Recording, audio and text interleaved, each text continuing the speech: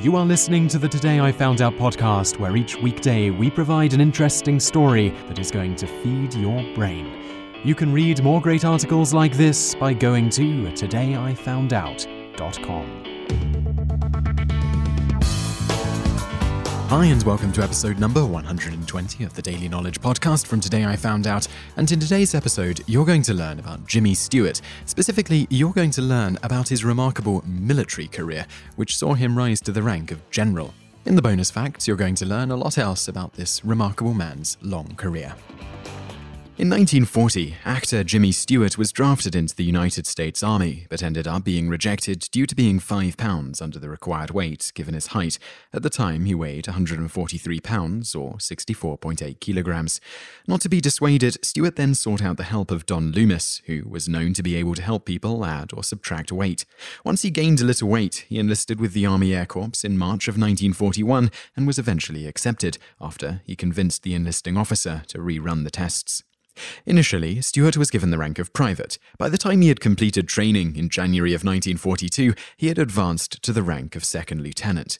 Much to his chagrin, due to his celebrity status and extensive flight expertise, having tallied over 400 flight hours before even joining the military, Stewart was initially assigned to various behind-the-lines type duties, such as training pilots and making promotional videos in the States. When he realized they were not going to ever put him in the front line, he appealed to his commanding officer and managed to get himself assigned to a unit overseas.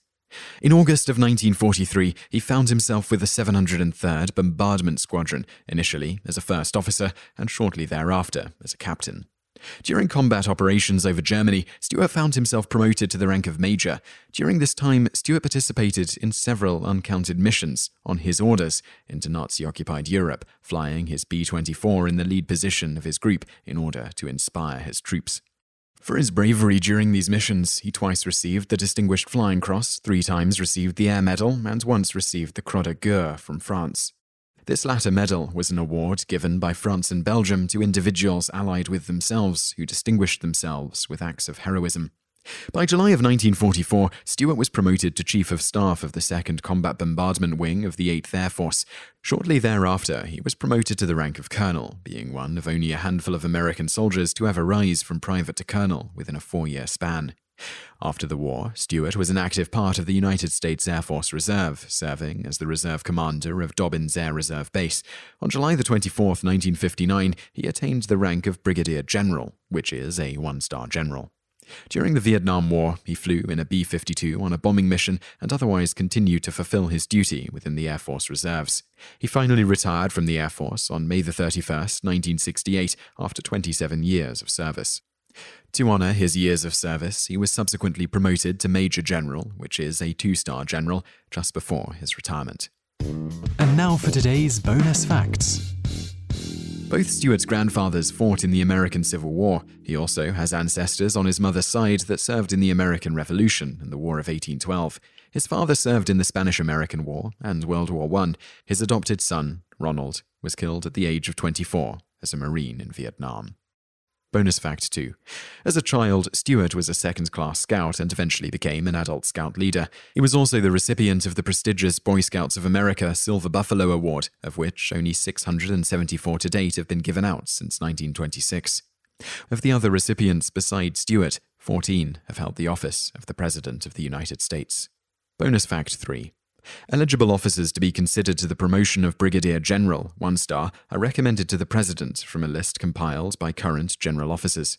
The President then selects officers from the list to be given the promotion. Occasionally, the President will also nominate officers not on this list, but this almost never happens.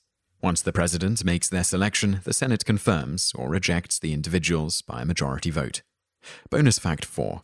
The name Brigadier General comes from the American Revolutionary War, when the first Brigadier Generals were appointed. At this time, they were simply general officers put in charge of a brigade, hence Brigadier General. For a time in the very early 19th century, this was the highest rank any officer in the military could achieve, as the rank of Major General, 2-star, had been abolished. The rank of Major General was later re-established just before the War of 1812. Bonus fact 5. At Princeton, Jimmy Stewart excelled at architecture and was eventually awarded a full scholarship for graduate work by his professors as a result of his thesis on airport design. On that note, Stewart was one of the investors and collaborators who helped build Thunderbird Field, which was a pilot training school built to help train pilots during World War II. During World War II alone, over 10,000 pilots were trained there. Bonus fact 6. After World War II, Stewart strongly considered abandoning acting and entering the aviation field due to personal doubts that he could still act. It's a Wonderful Life was his first film after the war. At the time, it was considered somewhat of a flop with the public, though it was nominated for 5 Academy Awards, including Best Actor for Stewart. Partially due to the film's poor showing at the box office, Capra's production company went bankrupt, and Stewart began to further doubt his ability to act following the war. Bonus fact 7. Stewart went on to act in several flops, as well as several critically acclaimed films, and by the 1950s was considered a top-tier actor overall. This was important because in 1950 he became one of the first top-tier actors to work for no money up front, but rather a percentage of the gross of the film. Others had done this before, but it was rare and generally only lower-end actors on the tail end of their careers would agree to this. He did this on the movie Winchester 73, where he had asked for $200,000 pay to appear in that movie, and Harvey. The studio rejected, so he countered that he'd work for a percentage of the gross. He ended up taking home nearly $600,000 for Winchester 73 alone. Hollywood's other top-tier stars took notice, and this practice began becoming the norm for top-tier actors. Bonus fact 8. Jimmy Stewart's final film role was as the voice of Wiley Burp in the 1991 movie An American Tail, Fievel Goes West. He died of a blood clot in his lung on July 2, 1997. Over his life, his professions included a hardware store shop hand, a bricklayer, a road worker, an assistant magician, an actor, an investor, a war hero, a general, and a philanthropist. He also held a bachelor's degree in architecture from Princeton. You just listened to an episode of the Today I Found Out Daily podcast. Tune in every weekday for another great episode, or find more articles at todayifoundout.com.